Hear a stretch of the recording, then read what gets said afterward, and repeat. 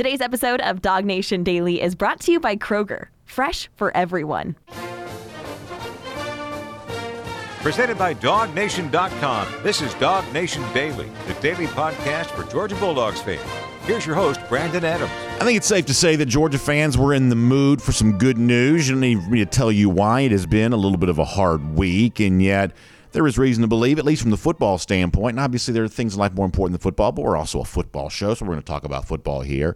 From a football standpoint, you are led to believe that you're actually going to finish the week on a fairly high note here, on the basis of some of what you've seen from the NFL Scouting Combine in Indianapolis. Now, admittedly, some of y'all like this kind of thing a little bit more than I do. I'm not glued to my TV necessarily for the Scouting Combine. I'm not going to pretend that I am, but I am following all of this stuff on social media.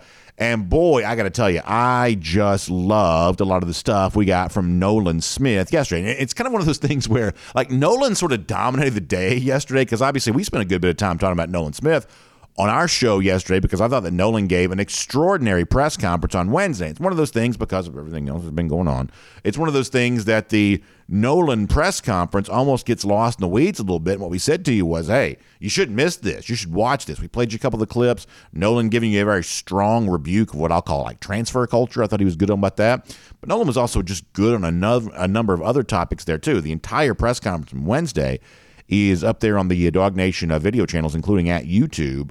So I think you should go watch it. It's worth your time, I believe, to do so. But then Nolan, after doing some talking, went out there and let his game do some talking for him yesterday in terms of some of the drill stuff that he did and the work that he did. And you talk about eye-popping numbers. This is pretty remarkable. Let me show you this a little bit coming from our friends in the NFL here in terms of vertical leap, the 40-yard dash, and that other kind of stuff. How about a 4.39 40-yard dash? That's first among the guys we're going to classify as defensive linemen, sort of putting edge rushers in there with that defensive line group. A vertical leap of 41.5, that's also first among his group. And then a broad jump of 10 feet 8 inches there as well. So what a day. The combination of the vertical leap, which I believe they were saying was about as high as anyone's ever been at Nolan's size. The combination of the vertical leap with the 40-yard dash, y'all, that is off the charts athleticism. And I was saying this to our video audience before the show began. I wish somebody smarter than me would kind of tabulate here.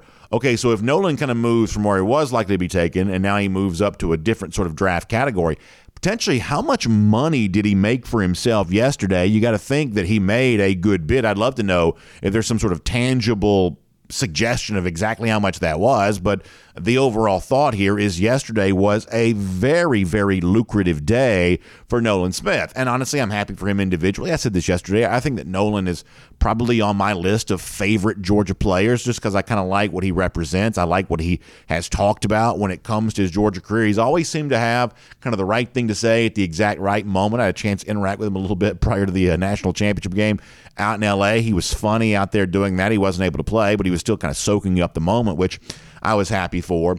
But beyond just being happy for Nolan, there was some other really good stuff about the day yesterday. There was a video, and maybe you've seen it. I'm going to show it to you here right now. Now, let me just say this as a quick aside, and we'll get back into the regular topic.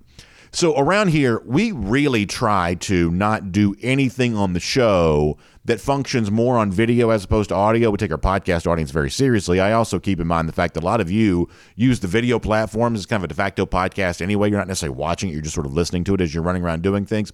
So we are very serious about not making anything on this show a little too video-centric because, like, if I had to guess, 70-75% of the people who consume this show sort of consume it as a listening product. So we try to be very, very mindful of that. Maybe not 70, but it's more than 50. A lot of people, in other words, kind of listen to this as a podcast more so than watch it as a video. So we try not to do too much video-centric stuff. I will confess, what I'm about to play for you sort of works better as video than it does as audio. For the folks who are watching, you'll kind of see why here in a moment. Video captured of sort of the Georgia football facility, some of the folks in that facility, some of the Georgia players who are just losing their mind over how well Nolan was performing with his 40-yard dash. They're getting excited right before he runs it. They're obviously getting fired up when he does run it, and when he concludes and he obviously puts the good time up, they kind of lose their mind. This is really, really good stuff. There's a story at DogNation.com, so if you're listening and you want to see what we're showing to you here right now, go to DogNation.com. You can see it for yourself. But I loved the way in which Nolan's former Georgia teammates, current Georgia players, just exploded in excitement because of what Nolan did with his 40-yard dash run yesterday. This is really, really fun and really, really good. Take a look at this here right now. Come on, Bo! Come on! Let go, Bo! You straight?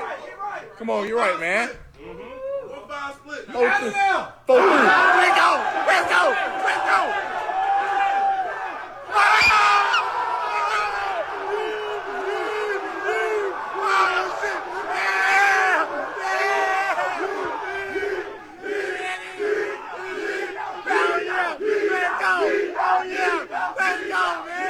So I can't make out every player that's in that video. I did see Warren Brinson, I believe. Beyond that, I'm sure some of you are better kind of identifying some of those guys because everybody's sort of moving around kind of fast there. But it's a collection of Georgia players. They're celebrating Nolan Smith here right there, and that's just so much fun. I mean, isn't that just so much fun? The happiness they have with their guy going out there and doing that. It's reminiscent of what we saw a year ago when like Trayvon Walker and Devontae Wyatt and Jordan Davis were all kind of hanging around and rooting for each other. And you remember the scene where I forget which two, but they were sort of waiting to watch their guy run. Like they could have gone and done whatever, but they were really wanting to cheer for their guy. They were really wanting to do that. And I just love that. I just think it's really fun. And on a Friday, we could use a little fun, especially after this week, and that kind of gives you that. But if you want to be serious about this here for a moment, I think that this sort of tells you a couple of different things. First of all, to me, this is video representation of kind of what makes Georgia Georgia, and this is kind of coming from Kirby Smart himself, which is that you can have the best athletes. Clearly, Nolan Smith shows you that Georgia's got off-the-charts athleticism in a program, and you can have a lot of different things going for you. But I think that Georgia has come to genuinely believe its players jumping around a locker room to celebrate for a guy who's about to help himself individually, that excitement they have for one of their guys to go out and have a good day, they're sort of happy for each other. That connection, that word you've heard Kirby Smart use many times, that is as much a part of the success formula for Georgia as anything. In fact, let's go back to a moment from this past summer where Kirby Smart talked about that. And a lot of times when coaches, especially when a guy like Smart says this, kind of comes across a little bit coach speakish, or you kind of roll your eyes because it just sort of seems a little too touchy-feely for what the very physical, collision sport like football is all about. But I genuinely believe that Georgia believes this stuff. And I genuinely believe that Georgia values this stuff. And the video you just saw, if you're watching the show, if you were listening, you got a chance to at least hear some of the sights and sounds of that, how happy they were. Like genuinely, enthusiastically happy that Nolan Smith ran a good 40-yard time. That's the kind of thing that Kirby's been saying for a while, that he has been pushing to instill into this program. In fact, here's an example of just that exact topic from going back to this summer. For us, it really steers down to one cultural belief, that we have a connection that's greater than our opponent. We're all going to be tough. We're all going to be physical in the SEC. But can we be better connected together? Can we have 1 + 1 = 3? Because for us, 1 + 1 = 3 means we get more together than we do apart. And this team believes that. So listen, I think that word, that cultural idea, the word culture, the idea of a cultural component, something that Kirby Smart kind of talked about right there. It's obviously a pretty loaded word, loaded phrase in a week like this. I'm not going to lie to you. I'm not going to pretend this. You know this to be true there as well. Like, not everything that's going on this week is great for Georgia. We just know that. I've said my piece about that. You've probably said your piece about that. We all have our own varying opinions to some degree or another about what's happened for Georgia. But we know in some form or fashion it's not great for UGA, and there's probably some big questions that need to be asked and some tough answers that need to be sought out. We understand all of that.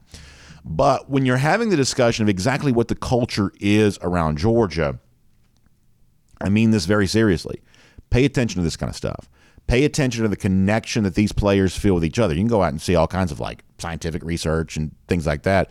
We've never had less connection in a society than we have right now, even though we've got social media sort of proliferating through everything.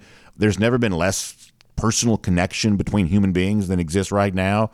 So if you're a team and can create that kind of thing for the players that play in the team, you're clearly doing something right, and you're doing something right that runs against the current of culture in a lot of ways. So I take that pretty seriously. These Georgia players enjoy playing with each other, and I do take it pretty seriously when Kirby Smart says that's the reason why we've been winning games.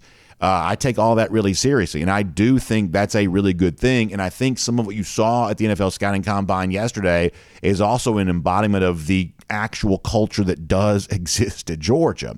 And then when Nolan Smith, speaking on the NFL Network after the really good day that he'd had, when he was made aware of the video that of the Georgia players cheering for him and being happy for him with what he did, he was kind of asked, like what is this? What's going on here? Nolan offered an explanation of that, but then also kind of went into, like, unsolicited, by the way, hardcore recruiting pitch for UGA once again on a week which we could use some good news. Nolan was so much fun yesterday. Here he is, audio clip from the NFL Network. Take a listen to this. They were in our locker room, man. Our locker room is amazing. You've seen all 3 of the TVs. If you ever want to go to Georgia, we just built a new locker room. We have a new weight room. Let me get my spill on Georgia. We have an indoor facility. We got an outdoor facility. We just put in a brand new restaurant. Let me say that again. A restaurant. It's called Bones. It's amazing. Shout out to Miss C, Corey, our nutritionist, and she's amazing. We eat steak, lobster, the best of the best. So go Dogs and go to Georgia.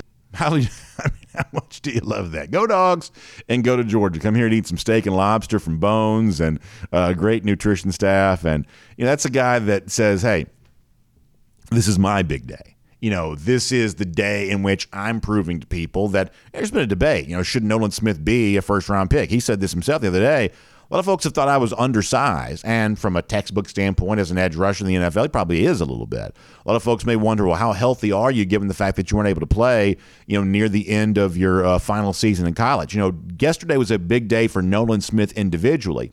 But when he was being interviewed about his big day, and when he had a chance to kind of toot his own horn or make his case for why he should be a first-round pick, instead, Nolan Smith used that time to tout Georgia. Instead, he said, let me give you my spiel about Georgia here for a moment. Let me talk to you about why you should go Dogs and go to UGA.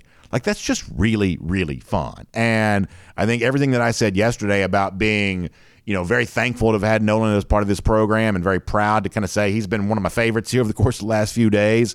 I feel firmly validated in saying what I said yesterday. And we all know this. It's not been an awesome week. There's been a lot of hard stuff, and we've been kind of reminded of a lot of hard stuff that's happened over the course of the last couple of months, or lingering story from over the course of the last couple of months. And that's not going away. That doesn't completely disappear. But it's also nice to get a reminder of the really good things going on in Georgia, too, and the really good vibes that exist among these players, and a lot of really good dudes who represent UGA as players. Nolan Smith is one of the best. It was a great day for him yesterday. He may have set himself up for a very big payday, and I got to tell you, if that's true, I don't think it could happen to a nicer guy. My name's Brandon Adams, and this is Dog Nation Daily, the daily podcast for Georgia Bulldogs fans, presented by Kroger. We are glad to have you with us, no matter how you get to us today. Live on video, 9:45, 1st and 15, DogNation.com, Dog Nation app, 10 a.m. after that, Facebook, YouTube, Twitter, Twitch. On the radio at noon on Athens Sports Radio 960 The Rev, and as a podcast wherever you find them, the Apple Podcast Player, Spotify, the Google Podcast Player. I'm always amazed at, like, the podcast players that I don't even know about, yet somehow, some way, Dog Nation Daily is on them, which is always kind of a cool thing to see. So somehow it seems to be working. The technology seems to be working. Y'all are usually pretty good at telling me if it doesn't, but it seems like it's all working really well. So we appreciate all of that. Thank you for being a part of our show. And a big thanks to our friends at Kroger for being a part of the show, too. Now, listen, here is what I love about Kroger, among the many things I love about Kroger. Kroger understands that there's all kinds of sort of challenges out there, right? We've never been busier than we are right now. Things are kind of getting expensive a little bit there, too. So Kroger, whatever they can do to make your life more convenient, whatever they can do to kind of sort of, take a little strain off your wallet, your pocketbook, whatever else, they seem to be really content in doing that, including trying to create some creative ways to be able to do that there as well. You've heard me talk about Kroger Boost before, the brand new membership option coming from our friends at Kroger. Well, how about a new update to this? Once again, a very creative way to kind of help make your life a little easier, save you a little bit of money there as well, because right now you can try Boost for free for 30 days. How cool is this? Try it for free for 30 days, and you're going to save up to $1,000 per year with twice the fuel points and free grocery delivery. How about that? Helping you out, making things more convenient, helping you out, put more money back in your pocket, trying to find a creative sort of technologically based way to be able to do that with our friends at Kroger Boost.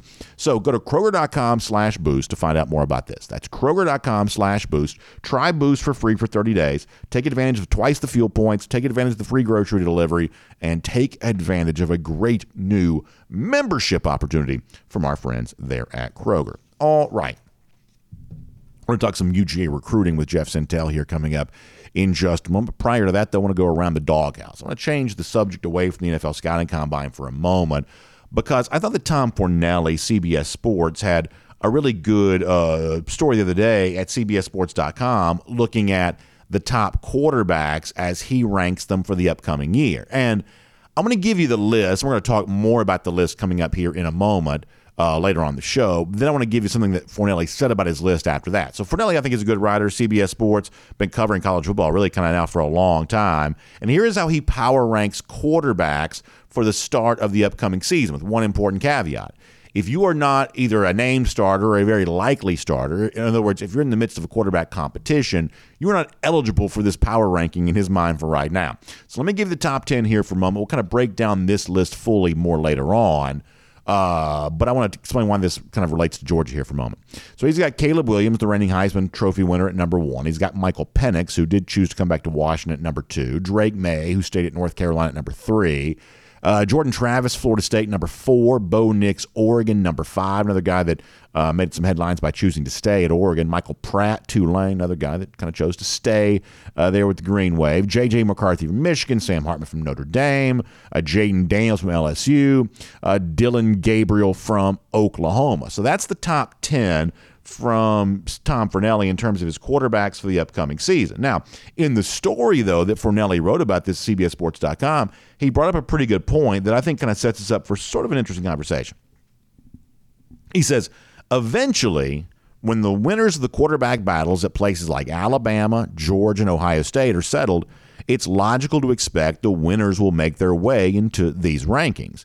Being the starting quarterback for a national title contender is a very powerful position, but they won't be in my power rankings until they've been named the starters. That's what Fornelli says about why you don't see a Bama guy on there, a Georgia guy on there, an Ohio State guy on there. It's because those are all players who are in the midst of their quarterback competition, but eventually, he says, it's just sort of logical to assume that the starting quarterback in a place like Alabama, the starting quarterback in a place like Georgia, would have a very good chance of ranking among the 10 best quarterbacks in college football. But let's park on that here for a moment. Doesn't that set us up for a pretty good contrast here right now? That right now, Georgia and the team in the SEC that we believe Georgia might play in the SEC championship final time this year for division winners populating the SEC title game, Alabama, there are some similarities here, right? Whereas at Georgia, a lot of Georgia fans believe that Carson Beck will eventually win the job because Carson Beck was the number 2 guy a year ago. It's at least a reasonable assumption. But in the broadest sense, we don't yet know who the starting quarterback is going to be for Georgia. At Alabama, we saw Jalen Milroe be the guy that played when Bryce Young got injured a year ago. A lot of Bama fans think Ty Simpson's going to overtake him, and actually it'll be Simpson who becomes the starting quarterback for Alabama. But in the broadest sense, we also don't yet know who the starting quarterback is going to be at Alabama either. So right now, even though the situations are a little bit different, Milroe has played more than Beck has. Beck may be slightly more favored to be the starter for Georgia than Milroe is for Alabama. But nonetheless, these are at least somewhat similar situations. And that right now, for the two, at least on the basis of preseason rankings, the two top teams in the SEC, we don't yet know who the starting quarterback is going to be. Now, what I think is interesting about that is that how many years in a row has the assumption been made that Alabama has had a better quarterback than Georgia? That Georgia as a program has built itself up to being Alabama's equal, and now I would say surpassed Alabama, but it has done so without the perception of the Georgia quarterback being what the Alabama quarterback has been. No disrespect to Stetson Bennett. He leaves one of the most decorated college football players ever. but he's probably not going to be like a number 1 overall type pick, whereas Bryce Young could be the number 1 overall draft pick. Prior to that, Mac Jones was also a first-round pick with the New England Patriots.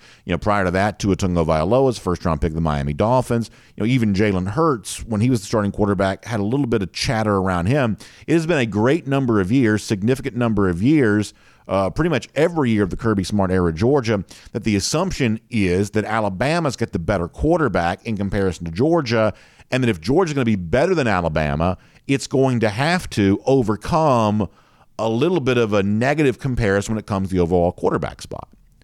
Now, doesn't that set us up for something interesting here in 2023? That it's at least possible, and maybe in some respects likely, whether it be a Carson Beck or whether it be a Brock Vandagriff, whether it be a Gunnar Stockton, that it's actually reasonable to ask the question of, could this year Georgia's quarterback play be better than Alabama's? I don't mean could the Georgia team be better, because the Georgia team has been better now the last 2 years. But could the one area in which Alabama has been so dominant, could that now actually change? Is the door open in 2023, whoever the Georgia starter ends up being, with Mike Bobo becoming coordinator? At the same time, by the way, Alabama's also bringing in a new coordinator there as well. Is the door open this season for Georgia to also be better at quarterback? And when you look at that list, let me see that list one more time. And I want to bring the list back again one more time before the show is done. But when you look at the list, how many of these players, Michael Penix, Jordan Travis, certainly Bo Nix, J.J. McCarthy, how many of the Jaden Daniels, like how many of these players would it be impossible for you to say, well, there's no way the Georgia quarterback can be better than that guy? There's no way the Georgia quarterback can be whatever. I mean, that's just, I hate to say it this way because these are all good players, but does that really come across as that distinguished of a list to you? Does that really come across as one of those things where, like, oh my gosh, there's no way that the Georgia quarterback can match what Bo Nix is going to do for Oregon? We've seen Bo Nix play. We know that's not true. Like, Drake May is very good for North Carolina, a little bit different kind of situation, but like Michael Penix right now is the second best quarterback in the country, according to Tom Fornelli. Writer I respect. Penix is a quarterback that I like. But are you telling me the Georgia quarterback can't be as good as Michael Penix has been for Washington, was for Indiana before that? I'd say he probably could. Same thing for a guy like Sam Hartman going to Notre Dame, been at Wake Forest. That's a good player. But is like Sam Hartman so good that the Georgia quarterback couldn't be better than that? I think what I'm trying to get to is that I think it's very appropriate to be optimistic about Georgia's quarterback situation. You're clearly optimistic about Georgia as a team individually. They'll be favored to win the national championship. But in terms of the makeup of this Georgia team this year, it could be really fun at quarterback. We talked when I was on vacation a couple of weeks ago about questions related to the quarterback job and who's going to be the starter, who might be the backup. But it's also another question you can add to that list is, how good will the Georgia quarterback be who is eventually emerges as the starter? And I think it's reasonable to assume that the quarterback that plays for Georgia this year, even if we're not quite so sure yet of whether it's Beck or Vandagriff or Stockton, I think it's reasonable to assume that quarterback might be very good. When you look at who he's competing with to be the best in the country, why couldn't the Georgia quarterback rank up near the very top? And when you look at a program like Alabama, who now for a good number of years, it's just been taken as an objective fact that Bama has had the better quarterback, that Bama was better at developing and producing high-level quarterback play than Georgia was. Maybe the door is open this year for that not quite to be so true. Interesting comparison here as Georgia, as Alabama, as teams like that get ready to wage a quarterback competition, and where the eventual starter that emerges there will rank among the very best in the country before the season's all said and done. I'm going to have a little bit more on this topic before we're done here today there too. But for now, let's get ready to talk some Georgia recruiting. There's a lot going on. There's a big camp event last week in the Atlanta area. Interesting stuff comes out of that. We'll talk to Jeff Sintel about that. We have not gotten a update on five-star tight end Deuce Robinson in a little while, and I think there's some stuff out there that's at least worth asking Jeff on that. And who knows? We'll see where it all goes. Let's do it right now. It is a recruiting update with Jeff Sintel here on Dog Nation Daily, presented by Kroger. Let's do it right now. From Athens and across the SEC or wherever the recruiting trail may lead, here's a DogNation.com insider. So I've got a lot to talk to Jeff Sintel about, and Jeff, maybe I've got the wrong read on this, but it seems to me right now, just for the purposes where we are, first weekend in March coming up here, the position group that sort of seems the most interesting to me here at the moment, based on some of the sort of rumor mill chatter, whatever else that's out there. I'm sort of interested in offensive line stuff right now. Whether it be Daniel Calhoun out of now at Walton High School, I guess, or David Sanders, a guy that I know you saw this past week. It seems like Georgia is in a pretty good spot with a really good 2024 guy here. Sanders, the 2025 guy, is making some news. Georgia has got to keep bringing in these elite top-end offensive linemen. And to me, Calhoun, Sanders sort of seem like they've been in the news here a little bit as of late. Seems like there's some pretty good energy right now around Georgia offensive line recruiting. Does that seem like an okay place to start for today in your mind? That, man, offensive linemen are the building blocks of football, the most important players on the field. Yeah, so I guess what is the latest here? Because I think you saw Sanders this past weekend. Calhoun's a guy we're going to probably be watching pretty closely. What is the latest here on some of that? So, what we kind of see right now is Brennan, line coach Stacy Fields has kind of got a type. He's going after very large, very massive human beings. Like, Georgia's had success with taking a guy like a Tate Ratledge. Most people don't know this. Xavier Truss, even the late Devin Willock. Those guys were all kind of seen as tackles, elite tackles, or top 20 tackles, top 15 tackles on the recruiting trail. And they come to Georgia, and they're all about 6'6", 6'7", 6'8", and they end up being guards. And Georgia just has like a huge, massive, that brick wall we talk about, a massive humanity trying to, not trying, but moving men around and creating holes for great running backs like Kenny McIntosh. But it's kind of astounding. You start looking at these guys, and there's some guys you see that they're clearly a tackle, and there's other guys that you say, this guy is a hybrid, he could play this or that. When you see Sanders, man, I've been open with him about this guy from the start, standing up on the table. But I don't know if I've seen 10 prospects. I don't know if I've seen 5 prospects that have impressed me as much as David Sanders has ever. I mean, he just did some stupid things this past week.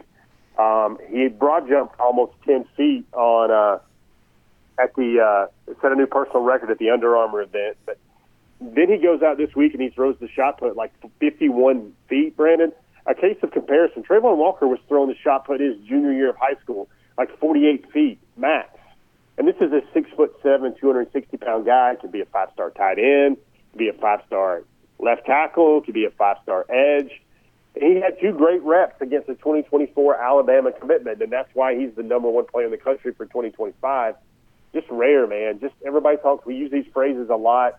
A dude, uncommon, different, him. Brandon, there's really kind of only been one David Sanders so far, a guy that has that much athleticism in 3 different areas. But then you look at the 2025 class, Brandon, the guy I'm going to write about today is Nikolai Brooks at Buford. He transferred from St. Francis, and I always wondered, Brandon, how in the world would Georgia find a bigger, more impressive, more astounding version of an offensive tackle than Amarius Mims? Well, that to me looks like Nikolai Brooks. He's lost some good weight being at Buford. When you go to Buford, Brandon, you run about 2.5 miles a day, no matter how much you weigh. And Nikolai Brooks is now 6'8.5" and about 350. He looked very good. Played some guard, played some tackle. In the Under Armour event, and he was one of the final 5 most impressive linemen named and honored by the camp. I know everybody wants to hear about 2024s. I think Daniel Calhoun's a name to watch there really closely with Georgia. I think Jonathan Daniels is a guy down there in the state of Florida, top 10 offensive tackle, really likes the Dogs. Fletcher Westphal, Brandon, he's a guy out of Virginia, going to visit Georgia in March. Visits are back on again. The dead period is open back up, and Fletcher, man, is a kid that might be the most scientist recruit that I've ever seen. Dude, he's got a spreadsheet with like 15 values ranking all of his schools in terms of everything from almost to the way that their Powerade tastes, but a lot of specificity, a lot of really intricate details here about trying to find a ratio.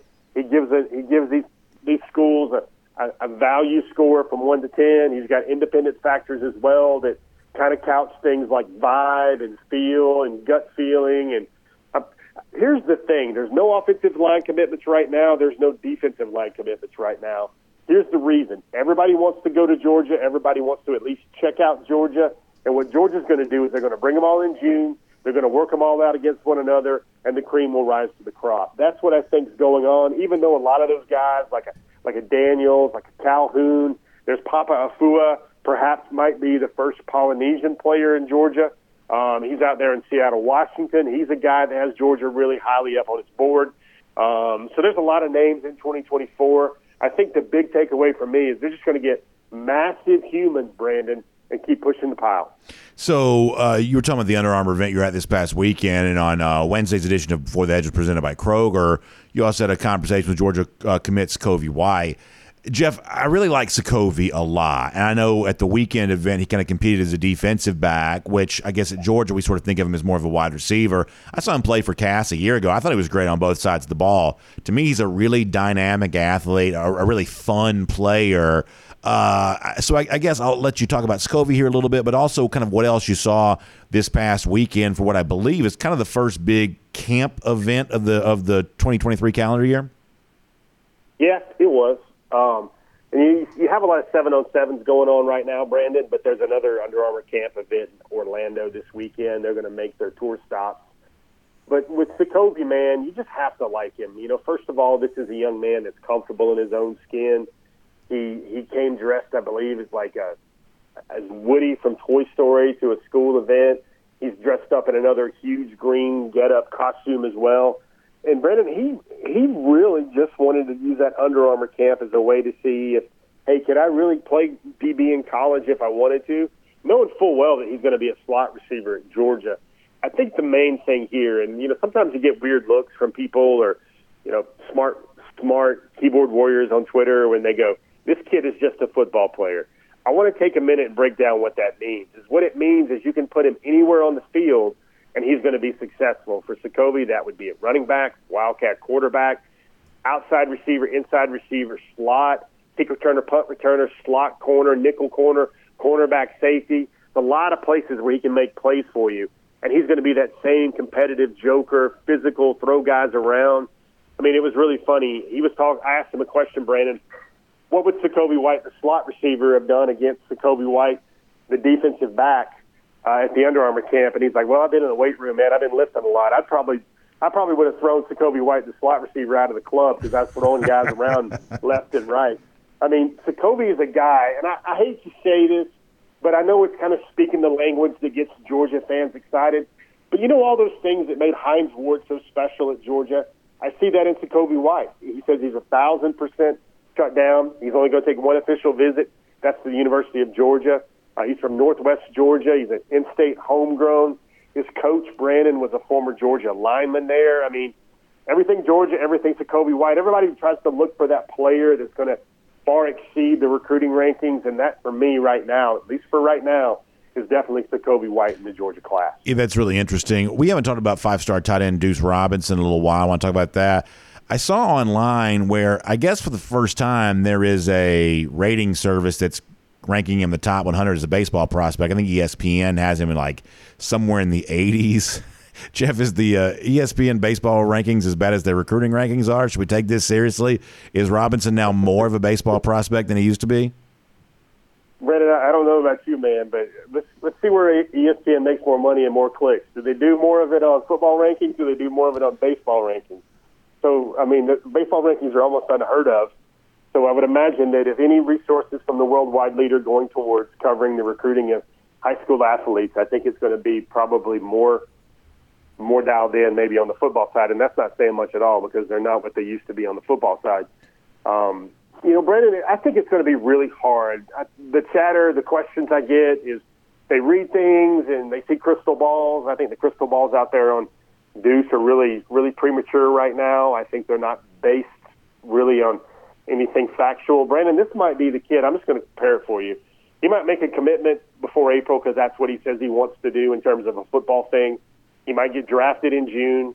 Depending on where he gets drafted, he may show up or not show up in college football. But I will double down that the young man's dream among all dreams is to play both sports and professionally. So you can come back to football after a couple years in baseball. Certainly you can do that. I think NIL can kind of even things out. But he also has a dream to be a L.A. Dodger and professional baseball player. Like, baseball has been his longtime thing. He just picked up football when he got into high school. Perhaps the case can be made. I might feel comfortable saying that I think his better long-term future would be in football. But we said before, Brandon, they've absolutely got to get those first round, second round, third round picks, draft picks right. And then when they make sure that they want to get it right and when jobs are on the line, they have to go with guys with a larger sample size, with more developed tools than what Deuce Robinson has. But I will say this, Brandon, I've extended my network, I've extended my reach to talk to a lot of baseball guys over the last couple of weeks regarding Deuce Robinson, and they feel he has got as much power as at least batting practice power. There's a difference batting practice power than in-game power. But he's got as much easy power as anyone in this class. He could play a center field. Probably a long time he would be a corner outfielder. There are some comparisons to a lot of players out there because of his size. I think some of them are lazy. But he's a guy, Brandon, it's kind of fascinating to look at a player in this day and age with NIL, with Lincoln Riley, with Georgia football, and I guess Texas is in here still, I guess, a little bit as well, that they're juggling all that along with professional baseball and trying to make this dream really work. I don't know if you saw, he had a tweet recently, Brandon, where he threaded the ball between his legs and tomahawk slammed it down. Just a simple video on Twitter that says, hey, I'm still an athlete out there world, and gleefully excited by it. I mean, that's the type of athlete you're talking about. He can kind of do whatever he wants to in college football and in pro baseball probably as well. I think the most logical thing to happen there is I don't see college baseball as a really big possibility, but I see pro baseball and I see college football and him trying to make it work in both places. A lot of internet sleuths out there try to point to the fact that the single A team for the Dodgers is nearby USC, so that's where they're kind of getting some of their forecasting or whatever. I just think it's still all really premature. He needs to get a really strong draft grade to really move things up the needle for him in terms of how high he might get picked that would make him forego his college football dream, because I really think it's a really powerful tug on him to go play college football somewhere on Saturdays, along with keeping up that baseball dream. So let me ask you just two quick questions on this. And I joke around a lot that there's, I guess, an old adage in recruiting sometimes that if you don't know, it ain't you. And the fact that it seems like there's a lot we don't know about Deuce Robinson, which would lead me to assume it ain't Georgia, right? It's like if there's this much mystery, this much intrigue around Deuce Robinson, then he must not be coming to UGA, because if we don't know, it ain't us in this particular case. Do you kind of buy into that line of thinking here? I don't think anybody knows, Brandon. I don't think that, here's a way to look at it is, the dynamic of two sports is something different here. But Brandon, he could be a guy that doesn't sign anything. He could just show up, Brandon. He could be a preferred walk-on because he's got a pro contract in baseball, or somebody could NIL him some money. Like, I think the smart thing here is I don't know if Deuce Robinson will ever sign anything with anybody, maybe perhaps the financial aid papers and not the letter of intent. And he might just be the kid that shows up somewhere and is like, oh, well, this guy's now a Trojan or this guy's now a Bulldog. I think it's that much up in the air in terms of baseball. Like, Brendan, here's the thing. He's had a great workout for the Padres. He's had a great workout for the Dodgers. And now he's going to play some high school baseball, and scouts are going to be there checking him out. So he's got to have that stock continually rise in terms of what's going to happen there in terms of his future, his overall future. I think the way Georgia fans should look at it, if he shows up in June in Athens and he's on the roster, then that is, I guess found money is the best way to say that, where you're cleaning out the house, cleaning out the attic, and all of a sudden you find something where there's some cash stored in a suitcase somewhere or stored in a desk somewhere you didn't know you had. I think it would probably be a pleasant and wonderful surprise, but I think most people could kind of feel that way about Deuce Robinson right now. And so to kind of further this conversation, not to get too deep in the weeds, the other day I saw Eli Drinkwitz, the Missouri coach, is doing a press conference. They've actually already started spring practice, and one of the things that came up was Sam Horn. You know Horn, our audience does, the former Collins Hill quarterback who's really good at baseball and good at football too. He's good at a lot of things. But I guess, I only know part of the story, but I guess he got hurt playing baseball. And so you had this situation, I don't know how serious it is, but he's hurt right now. You got Drinkwitz on the press conference trying to figure out how it was that Horn got hurt playing baseball. And Missouri had the potential of only having one healthy scholarship quarterback for spring practice. And as I was watching a lot of this play out the other day or reading about it playing out, Jeff, the conclusion I drew from that is, man, Kirby Smart would just not do this. Kirby Smart is not going to have a hot topic of spring practice be one of his players getting hurt playing some other sport. And it just seems like there's a lot of fashionable discussion about so-and-so playing two sports right now, whether it be Deuce Robinson. I know Mike Matthews has gotten two sport offers. I guess Auburn, I think even Georgia's given him the basketball offer there as well. Dylan Lonergan's going to Alabama as kind of a perceived two-sport star. But when the rubber hits the road, at a place like Georgia, you're either a football player or you're not, right?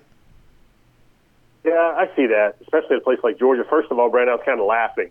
I don't think Kirby would be Kirby would probably be annoyed by the fact that one of his players is in spring training and playing baseball, much less getting hurt playing baseball, especially a quarterback. I just don't think that's possible. And, we've heard on the trail where quarterbacks come through that want to play both, and they pretty much distinctly hear from Kirby Smart in Georgia that, hey, man, there are a lot of quarterbacks out there that just want to play one sport for us. And I think that's the lane we're going to be shopping down in terms of our quarterback derby and our quarterback guys we bring in.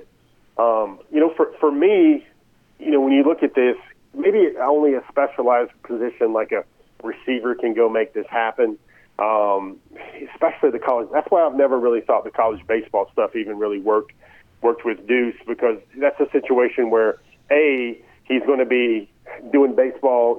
His path is pro baseball, not college baseball, and also pro football, where he has to develop those skills in college football, Brandon, because I think the young man's only played like maybe 22 games total in his high school career.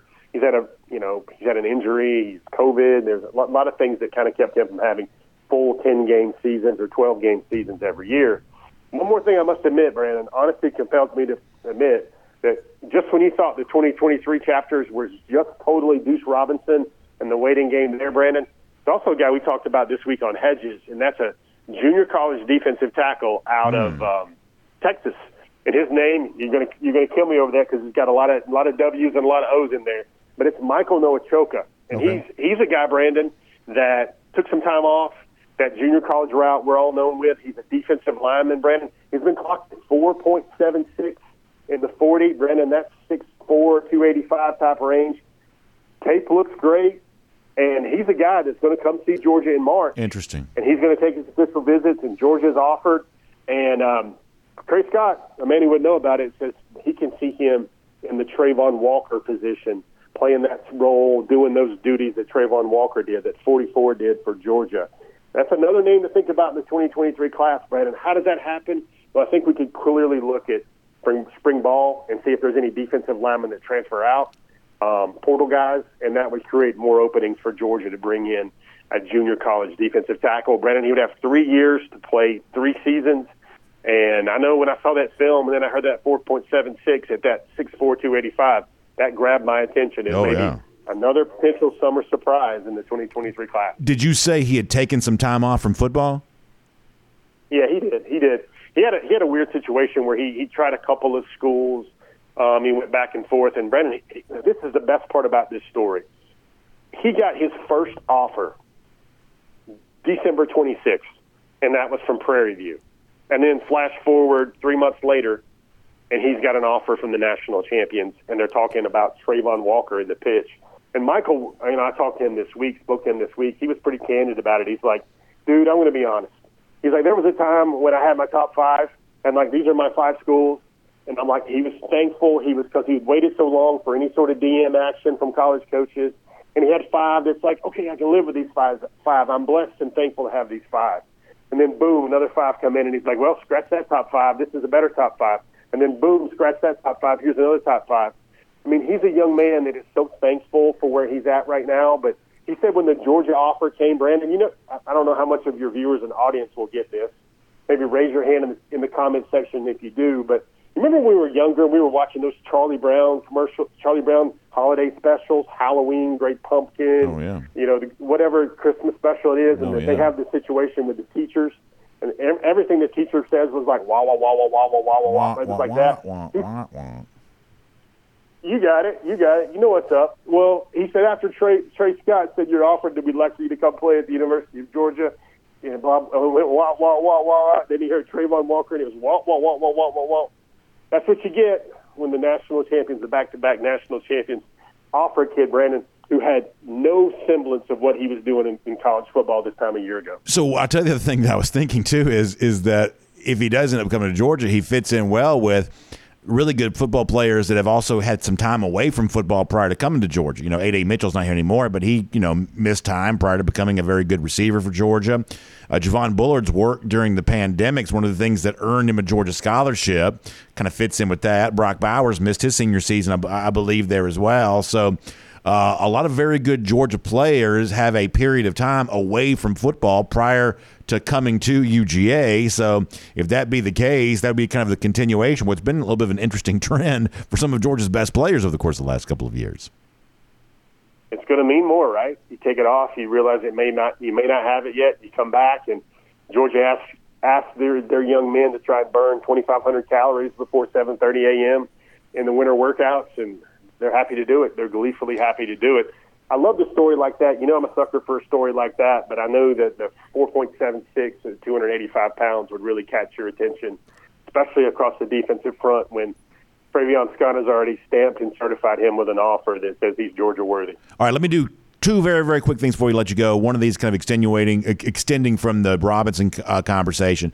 The mystery around Robinson, does that do one thing or another right now to impact what's coming next with Dylan Raiola? By the way, I am now saying Raiola, based on your admonition. So I'm going to say Raiola. That's what you say it's supposed to be, how it's supposed to be pronounced. So Robinson, Raiola, a little bit close, I guess. Does the Robinson mystery here mean anything for Raiola, who the internet's been kind of wrestling with the last few days about whether he would or won't visit Georgia coming up in a couple of weeks? Oh, dude, he's visiting Georgia. It's happening in March. Flights aren't booked yet, but he's going to visit Georgia at some time. That's on the plan. I've got pretty good information on that. Brandon, I'll say this. I'd say wherever Deuce Robinson decides to go, it's going to be impactful. Because those two guys have long held the thought that they want to play together. Their families are close. Their fathers are close.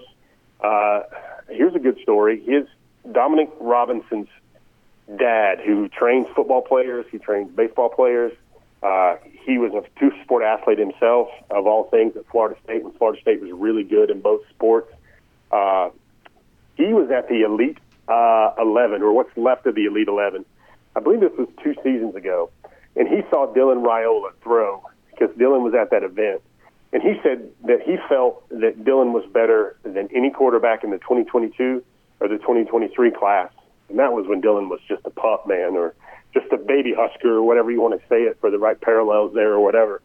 I mean, they know about each other's skills. They know it would be a dream to play together. I'm not saying package deal because people take that thing and go 90 yards with it in one direction or the other.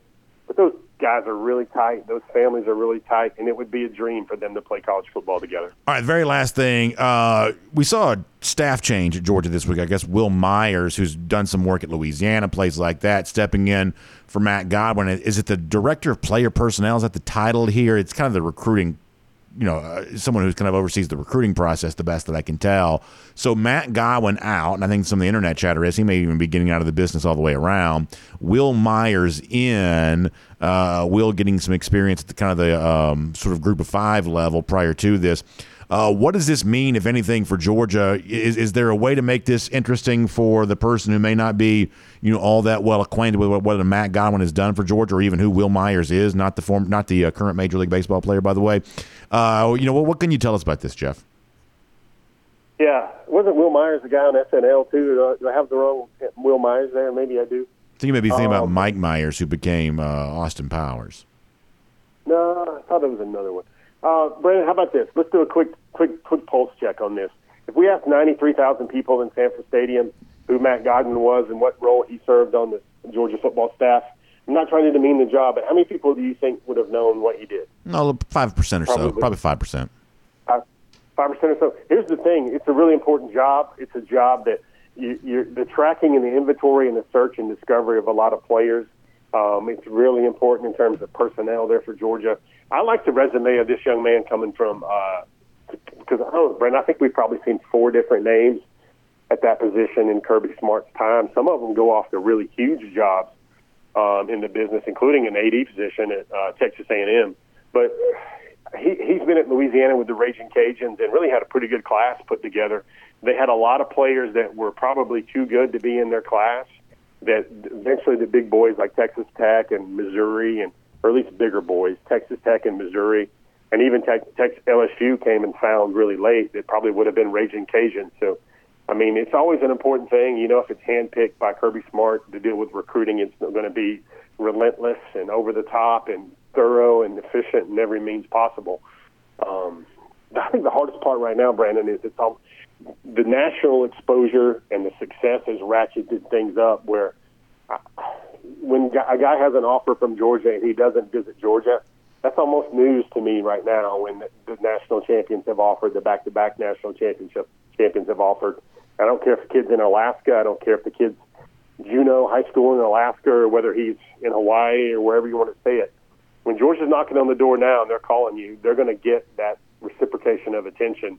I think that's what's the hardest part is just funneling and styling down the players, and now all are really interested. I think, Brandon, back on our earlier topic, I think Georgia's offered like 10 offensive linemen in the last 2 weeks, and almost every one of them are about 6'7" and 300 pounds. They're finding them everywhere.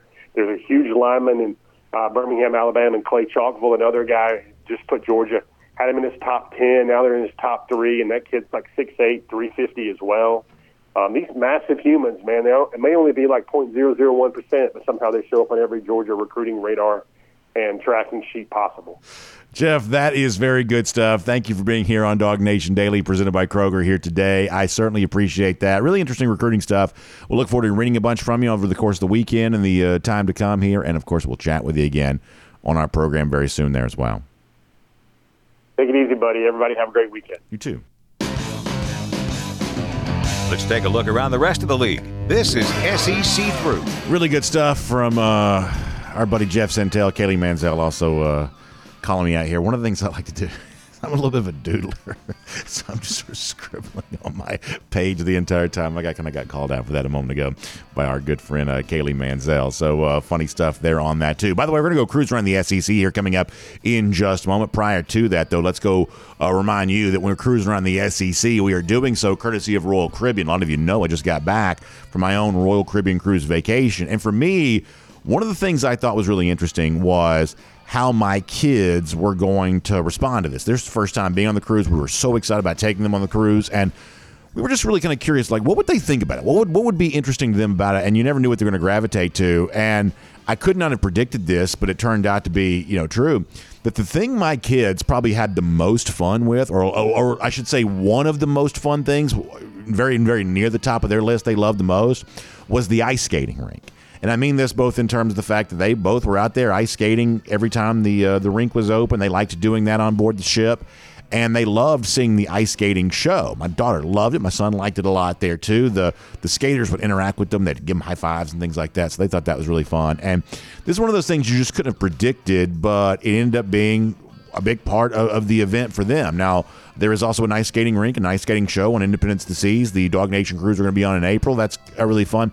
But my point in telling you all that is it's just a reminder that the thing that makes the Royal Caribbean cruise vacation so special is the great painstaking care they take to give you the widest array of entertainment options, like a true, Olympic level in some cases, ice skating show, a great choreograph with the music and the fun, the lights and all the effects that go along with that. My kids just ate it up, and it was really fun. It was really entertaining. Hard to believe you're doing that on board a cruise ship, but you are. And then to get a chance to actually be on that rink yourself and skate and do all those kinds of things, it's just the sort of thing we don't get to do that in our regular life. That's not something we're doing on a daily basis, but on a Royal Caribbean cruise vacation, you get a chance to take advantage of stuff that you almost don't get a chance to experience any other way. So my invitation to you is to check it out. Call my good friend Jessica Slater, travel agent, 770-718-9147. That's 770-718-9147. Speaking of the Dog Nation Cruise, you can also visit the website she's put together, royaldogs.com. That's royaldogs.com. And find out more about the Dog Nation Cruise, whether you maybe missed this one but hope for the next one, or if you still have time to get on board for this one. I think there's still a little bit of time for you to be able to do that. I know we've had a couple of folks join us here really recently, very late. And listen, we're glad to have you. We're going to have a great time and hope to see you on board there for all of that. All right, with that said, let's go cruising around the SEC courtesy of Royal Caribbean. And I actually want to go back to something we were talking about earlier. I talked about this a little bit from a Georgia-centric standpoint, but I'm going to kind of broaden this to the rest of the SEC. One more time, can I see that list from Tom Fornelli, CBSSports.com, of his list of top quarterbacks for the upcoming season? Now, Fornelli's just one writer. This is just one person's opinion, but it is a good springboard for us to have a conversation. Now, I want to tell you two things that I think are interesting about this list here for a moment, and then we'll move on and talk about something different. The first thing is there are a handful of names. Drake May, North Carolina. Michael Pratt, Tulane. Probably Sam Hartman a little bit there as well. There's a handful of names that by not leaving the school they were at, or maybe the transfer choice they made, kind of changes the national championship race, right? I mean, we were led to believe at one point in time that Drake May was getting, what was it, $3 million offers or whatever it was to go play for so-and-so school. May has shot those rumors down. But the point is that's the perception that would exist around college football December, January. That a guy like Drake May, who legitimately is a really good player for North Carolina, if he were to leave and go to a national championship contender, he becomes a little bit of a kingmaker, and he becomes the kind of quarterback paired with the right kind of team that all of a sudden maybe creates a national championship contender that could rival what Georgia's doing down here in Athens, but May ultimately doesn't do that. He stays at North Carolina. His family's got deep ties to UNC. That may be why. But that's the example of a guy not leaving that actually ends up being a pretty big deal, the fact that he doesn't leave. I'll say the same thing about Pratt at Tulane. There's some thought here that kind of a fancy pants private school like Tulane, they've actually maybe got a little bit more access to NIL than you realize, so they can hold on to a guy like that. They can't pay the entire team, but they can pay the quarterback, so therefore they do. They keep him. He doesn't go somewhere else. I think there had been some chatter that maybe even like Florida had hoped to get him. I believe that's the rumor that was out there. But ultimately that doesn't happen. Pratt stays at Tulane, and that's another example of a big-time quarterback just kind of not being out there on the open market, which probably affects how the SEC playoff race is going to kind of play itself out here. And then a little bit for Sam Hartman there too. Hartman leaving Wake Forest, probably not the biggest surprise in the world. He's done a lot there in Winston-Salem, probably got his degree. But for one final run at it, why not go to a really big school and have a chance at some glory? Well, Notre Dame typically would be the kind of school you think, well, that could be the case. But this, Notre Dame doesn't have much of an offensive coordinator in place, doesn't have much of an offensive coordinator in place for Hartman. They went after Andy Ludwig from Utah, apparently didn't have enough folding cash to pay the buyout for Ludwig to leave Utah. That entire thing was weird. And then the Irish finally end up promoting their tight ends coach. Like, if you're Sam Hartman, you're like, what? Is this what I signed up for? My guy Tommy Rees leaves, goes to Notre Dame. Have a chance to bring in Andy Ludwig. You won't pay the money apparently to do that. Then you end up promoting the tight ends coach. Like Sam Hartman playing somewhere else. I mean, just for the sake of conversation, this is not going to happen, but for the sake of conversation, Hartman following Rees to a place like Alabama, all of a sudden that changes the complexion of the season a little bit. But ultimately, Hartman's probably kind of tucked away over there at South Bend now at a place in which he's probably not likely to be much part of the national conversation because Notre Dame lost to Marshall last year. They're just not that good. So I think part of the story as it relates to quarterbacks here for this upcoming season are the fact that the kinds of quarterbacks that could have maybe transferred, paired with a championship contender, and kind of become something, they sort of chose not to. This has been a very weird year for transfer quarterbacks, just not nearly as big a deal this offseason as you assumed that it might would have been. But when it comes to the SEC situation here, this is where I think also the rankings, the discussion about top quarterbacks gets a little bit interesting. And you can take the list down now if you want to. There are a few quarterbacks in the SEC, I believe, that by the end of the season, for their teams, now Georgia fans don't care one way or another, but I'm talking about for the teams that which these guys play for, they have got to be part of this conversation. They just have to. They got to be part of this conversation. If for instance, if KJ Jefferson in Arkansas isn't one of the 10 best quarterbacks in the country, at least knocking on the door of being one of the 10 best quarterbacks in the country by the end of the year, then it's not been a good year for Sam Pittman in Arkansas. They got changeover coordinator. They got one more year of a very tough SEC West schedule. They need a huge year from KJ Jefferson. That's a quarterback. That's a player in the SEC that's going to have a huge spotlight on him. Spencer Rattler coming back at South Carolina, I believe, is very much the same way. By the way, look at this. It says, if you're watching on the video, it says, hey, BA, this is Spence. How about some respect from you? I'm clearly a top 10 quarterback. There you go. So some folks having some fun there on that, on the other side of the glass there for a moment. I actually probably think that Rattler's a better quarterback than some people give him credit for. I've kind of probably touted Rattler a little bit more than some people have. He was clearly very good at the end of last season, but he's going to put that together for a full year here right now. Shane Beamer, a coach that I like at South Carolina, is trying to take that next step, and a big full year from Rattler gives you a chance to do that. Another Spencer quarterback name in the SEC, I sort of feel the same way about it a little bit, is Spencer Sanders. Now, my assumption is, and my assumptions oftentimes turn out to be wrong, My assumption is that Sanders might eventually win the Ole Miss job. He transfers from Oklahoma State. They take the transfer from LSU there as well. They've got Jackson Dart still in the program. But you don't take two transfer quarterbacks if you were happy with what Jackson Dart was doing for you. And Ole Miss, I think rightly so, wasn't. So when Ole Miss comes to Athens this fall, my guess is that Spencer Sanders is the starting quarterback, assuming he's healthy for Ole Miss. And my assumption is there as well that the Rebels are really seeking an upgrade at quarterback play. And for Lane Kiffin, who I've told you before, probably needs to spend some time re-ingratiating himself to his fan base a little bit after some of the, I think, embarrassing stuff that he tried to pull at the end of last season. Getting better quarterback play would be a good step towards that. And Sanders, the former Cowboy, might be a guy to do that with. So kind of fun to think about. And then, by the way, one more thing there. Eventually, whoever wins the Tennessee quarterback job is also going to be a big part of this too. That I don't know that Tennessee is a true playoff contender. In fact, I assume they're probably not. But I also assume they'll probably be pretty tough offensively again.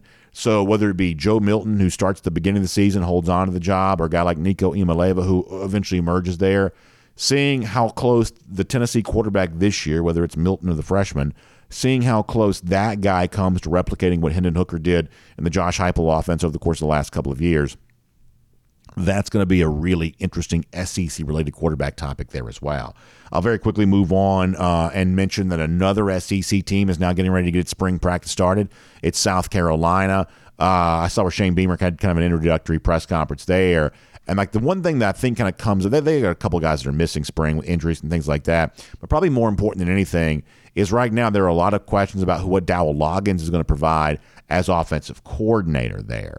And I know the thing that Beamer has immediately addressed is, hey, we've just got to stop turning the ball over so much. That they believe they could have won more games a year ago had they protected the football a little bit better. Maybe that's the case. But Loggins steps in as an offensive coordinator with a pretty big spotlight on him in terms of what he's able to get out of Spencer Rattler. You're lucky to have him back, coming back here for this particular year. By the end of last year, South Carolina's a pretty good football team. They got two huge wins against Clemson and Tennessee right there at the end. But can you cultivate more of that over the course of a full season? I don't mean competing with Georgia. That's probably not likely at all. But can you compete with everybody else? That would obviously be a pretty big step for Shane Beamer in South Carolina. And Loggins, the new offensive coordinator, going to have a big spotlight on him as it relates to that. I was going to do something on the Bruce Pearl rant from the other day. Very interesting game between Alabama and Auburn, kind of an Iron Bowl in basketball. I think the SEC basketball tournament should probably be pretty fun. I mean, Georgia's not really much of a part of that right now. I'd love for them to be. They are not really. But the Pearl stuff against Alabama was pretty fun the other night. I'll save that for another time. Although we will, I guess, give some. I mentioned our good friend Kaylee Mansell a moment ago.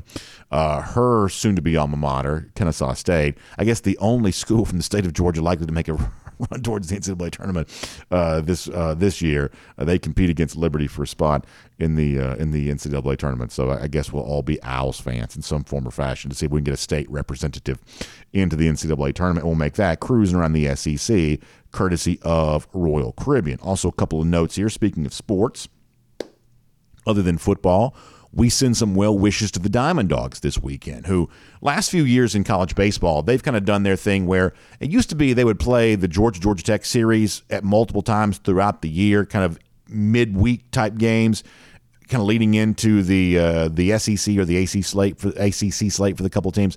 Last couple of years, they've kind of combined this into a weekend series at the beginning of the season. I sort of think this is probably better. It's a little bit weird because you got one in Athens, one in Atlanta at Russ Chandler Stadium, and then the Sunday affair takes place at Coolray Field over there in Buford, where the Gwinnett Stripers typically play. I think I probably like the weekend series prior to the start of conference play a little bit better. Kind of makes it feel like a little bit bigger deal. The Sunday thing there in Gwinnett should be pretty fun. And I believe, isn't it the same day the Diamond Dogs are also at the Gwinnett Arena because of the Stegman Coliseum roof issue? So that might actually be kind of a fun day for dog fans in the Gwinnett County area. But either way, we love the Diamond Dogs. We love college baseball. We don't like Georgia Tech, so we certainly wish the Diamond Dogs well as they get ready to battle the Jackets here this weekend. And by the way, also a nice little signifier to let you know that spring is getting closer here there as well, with college baseball getting going in earnest like this. Now, speaking of springtime and being outside, enjoying things like that, that is what the Finish Long Drink gives you a chance to do. And, of course, on Fridays, we celebrate the Finish Long Drink with our Big Finish, and we like to show off folks having a good time enjoying the Finish Long Drink there as well. In fact, fact, let me give this to you there as well. A lot of you getting stocked up for the weekend. You spent a couple of days prior to the start of the weekend doing that, including the person we're going to acknowledge here for our finished long drink here right now. Stephen Mack says, I know it's only Tuesday, but you never be too prepared for the weekend. And Stephen's got a couple of cases there of the long drink traditional in the blue can that's got the grapefruit flavor, the gin kick, and the long drink cranberry there as well. In my neighborhood, it'd probably be reversed. I'd probably have a couple of different cranberries and probably one of the traditional, because a lot of folks in my neighborhood like the cranberry the best. But nonetheless, glad to see Stephen enjoying that. And if you have not enjoyed it yourself, well, this is a great time to do it. Check out the Long Drink online at thelongdrink.com. You can find out the story about the Finnish long drink, how it began in Helsinki back in the 1950s, been in America now for a couple of years. Got some great celebrity owners and things like that. It's kind of a cool backstory on that, but it's also available in Georgia right now, pretty much wherever you're shopping.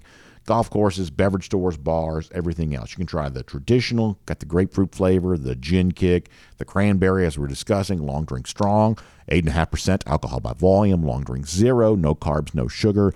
Just a great time to try some Finnish long drink as we head towards the spring, and a great way to enjoy as we give you a big finish going into the weekend. So thelongdrink.com for a lot more on that. All right, golden shoe today, and somebody sent this to me being funny, but they honestly have really no idea how true this really is. So I'll show you the video, and I'll kind of tell you the story here. This is a video that's actually been out there for a little while. So John Seeks Truth writes into me to say, this is how I imagine Dog Nation Daily plays with his kids. And you got, because I'm a big pro wrestling fan, you got this little baby wrestling its dad, dropping the DDT, then using the dresser area here, the dresser in the drawers, to climb to the top rope. You're eventually going to see a moonsault, not quite a moonsault, but basically like a flip dive from the baby onto the dad here.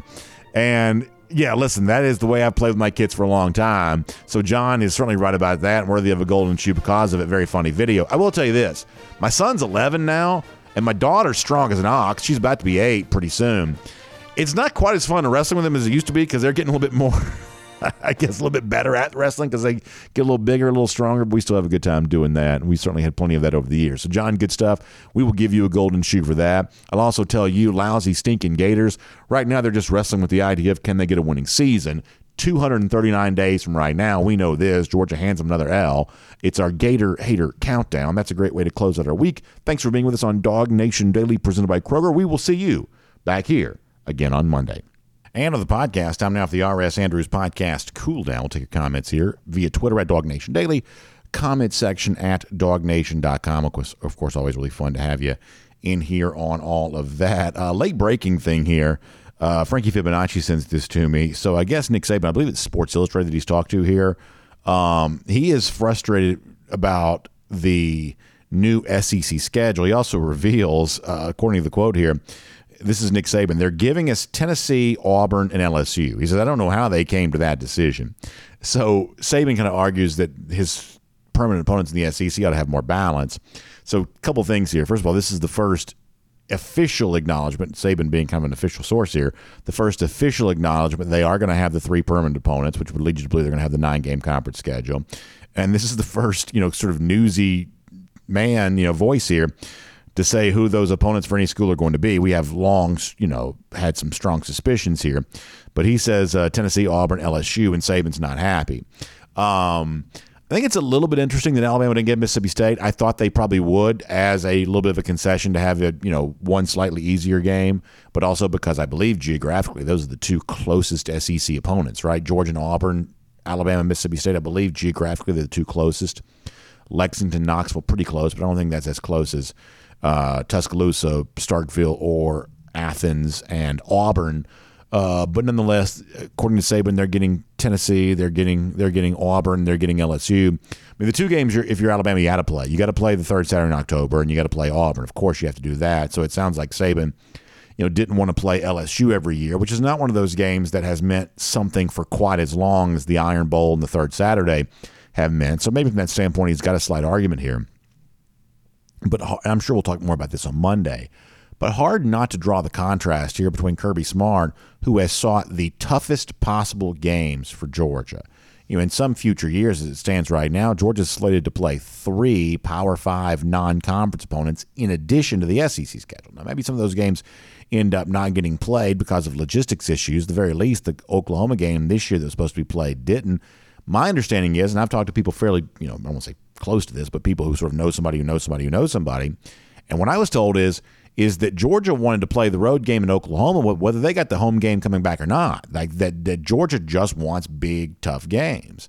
And by comparison, it certainly seems like Nick Saban's a little different than that. So can't help but notice that contrast. That's late breaking. We didn't have that in time for the show, but it is out there right now. So we thought we'd give it to you here to wrap things up on a Friday and our R.S. Andrews podcast cool down. Find R.S. Andrews online, rsandrews.com, for your air conditioning, heating, plumbing, and electric needs. They will show up on time. They'll do the work that's promised, the price is promised, including, as we head towards the spring, getting the air conditioning unit tuned back up to factory fresh specs, keeping you nice and cool and comfortable all warm weather season long. So find out more at rsandrews.com about that and find out how you can get it all done for just $99. Y'all have a great day. We'll see you back here Monday. Dog Nation Daily, presented by Kroger. Have a great weekend, and we will look forward to talking to you then.